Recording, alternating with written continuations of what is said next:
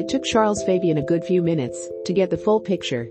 The young forward had just finished dinner at Brazil's team hotel in the northeastern city of Salvador when the president of local side Bahia stormed in. "You can pack your bags, because you are not staying here," yelled Paulo Maracajá. As he grabbed Charles by the arm. It was June 1989. A home Copa America was about to begin and Charles, then 21 and a Bahia player, had not long since broken into the national setup. He didn't know what to do. Unable to find anybody from the Brazilian FA, he ended up following the order to leave. As it turned out, Maracajá had taken matters into his own hands after being told that Charles was among 3 to be cut from the final 20-man squad. He was furious his player had been dropped. The omission would have dramatic consequences. What happened next lives on in the national consciousness as one of the darkest moments in Brazilian sporting history. It felt like just another betrayal to a people who had long felt marginalized and who continue to feel so today. Brazil's opening match was the following day. In that same northeastern city, Salvador. Charles was a local icon. And it had been years since a player from one of the region's teams had been picked for the national side. Only 13,000 fans turned up for the 3-1 win over Venezuela. Less than half capacity, but the message sent could not have been clearer. Supporters burned the Brazilian flag, booed the national anthem and forced coaching staff to flee from the dugout by throwing flares in their direction. Outrage spilled out from the stands. "I had mixed feelings that day," Charles says. "On one hand I was happy with the support I received, but on the other I was sad because of what happened. No one wants to see your country's flag in flames." The protest was valid, although, in my opinion, it could have been done differently. Clearly, this wasn't just about football. Charles ended up being dragged into a debate that has been around for decades, the Brazilian divide between its 2 major population centers, the wealthy southeast and the impoverished northeast, which trails behind in every social and economic indicator. This is a part of the country where millions earn less than £20 a month, where millions suffer from hunger, where unemployment has soared over 50% during the COVID-19 pandemic. It is such hardship that forces many Northeasterners to migrate to places like the southeastern cities of Sao Paulo or Rio de Janeiro. But once there, often life doesn't get much easier. Among the obstacles that still persist is prejudice for almost his entire career. Barcelona legend Rivaldo complained about not being treated by the media in the same way as other Brazil superstars such as Romario and Ronaldo. According to him, there was only one reason for that: he was from the Northeast.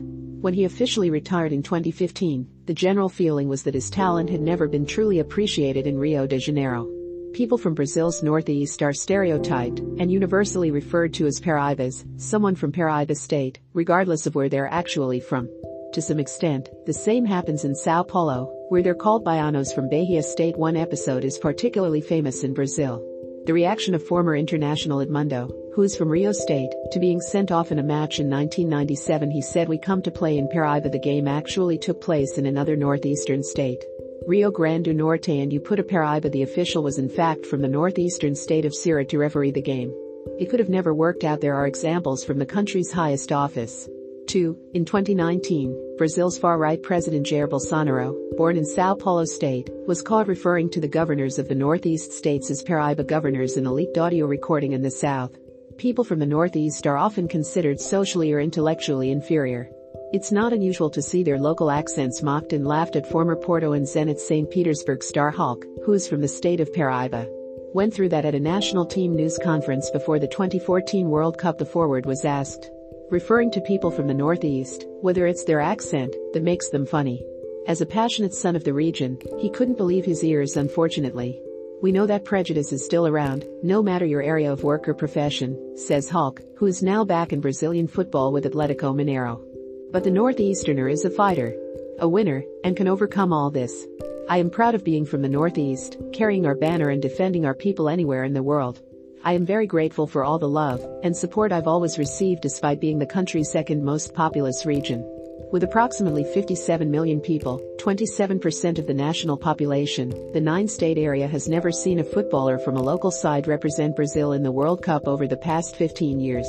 Just 2 players from clubs in the Northeast have been called up by the national team, Sport Recife forward Diego Souza in 2017 and Náutico left-back Douglas Santos in 2013. Part of the problem is that talented players usually don't stay around at these clubs for long, often heading south after the first lucrative offer, sometimes without even making their senior debuts.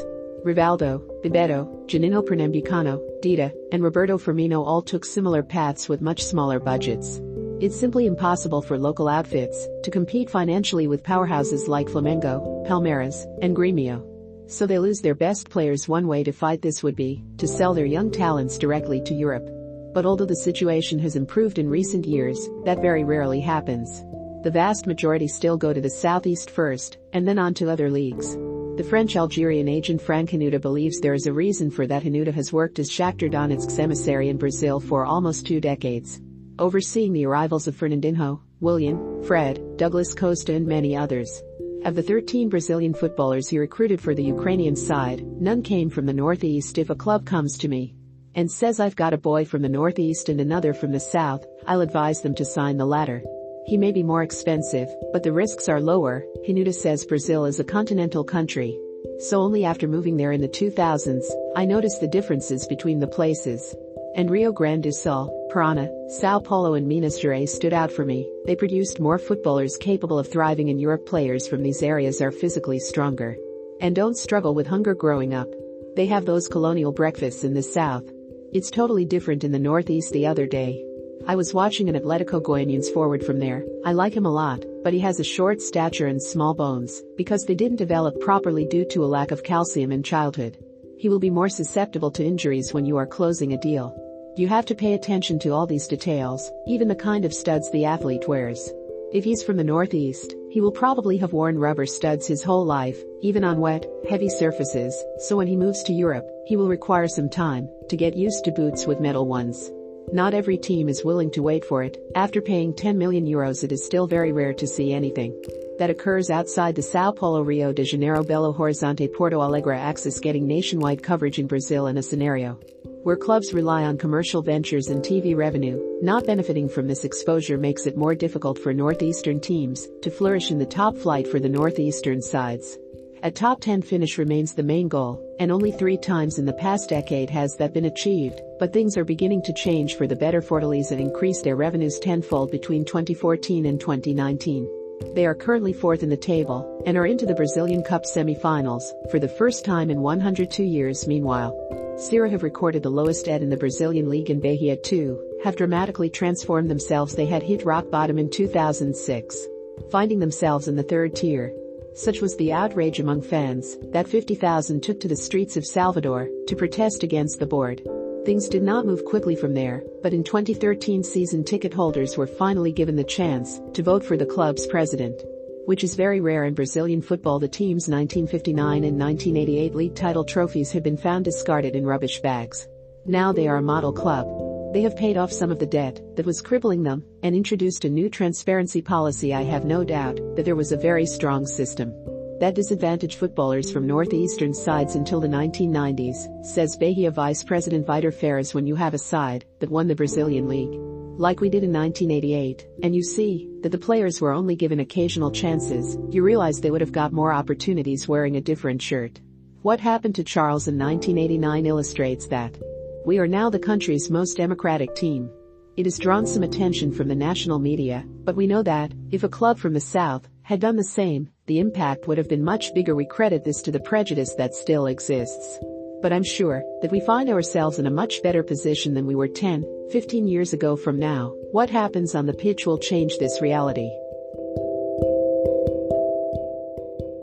Remember to follow Golia by hitting the follow button and slapping a 5-star review on the show or tapping the love icon. Let's get to 1 million followers and tune in daily for new episodes.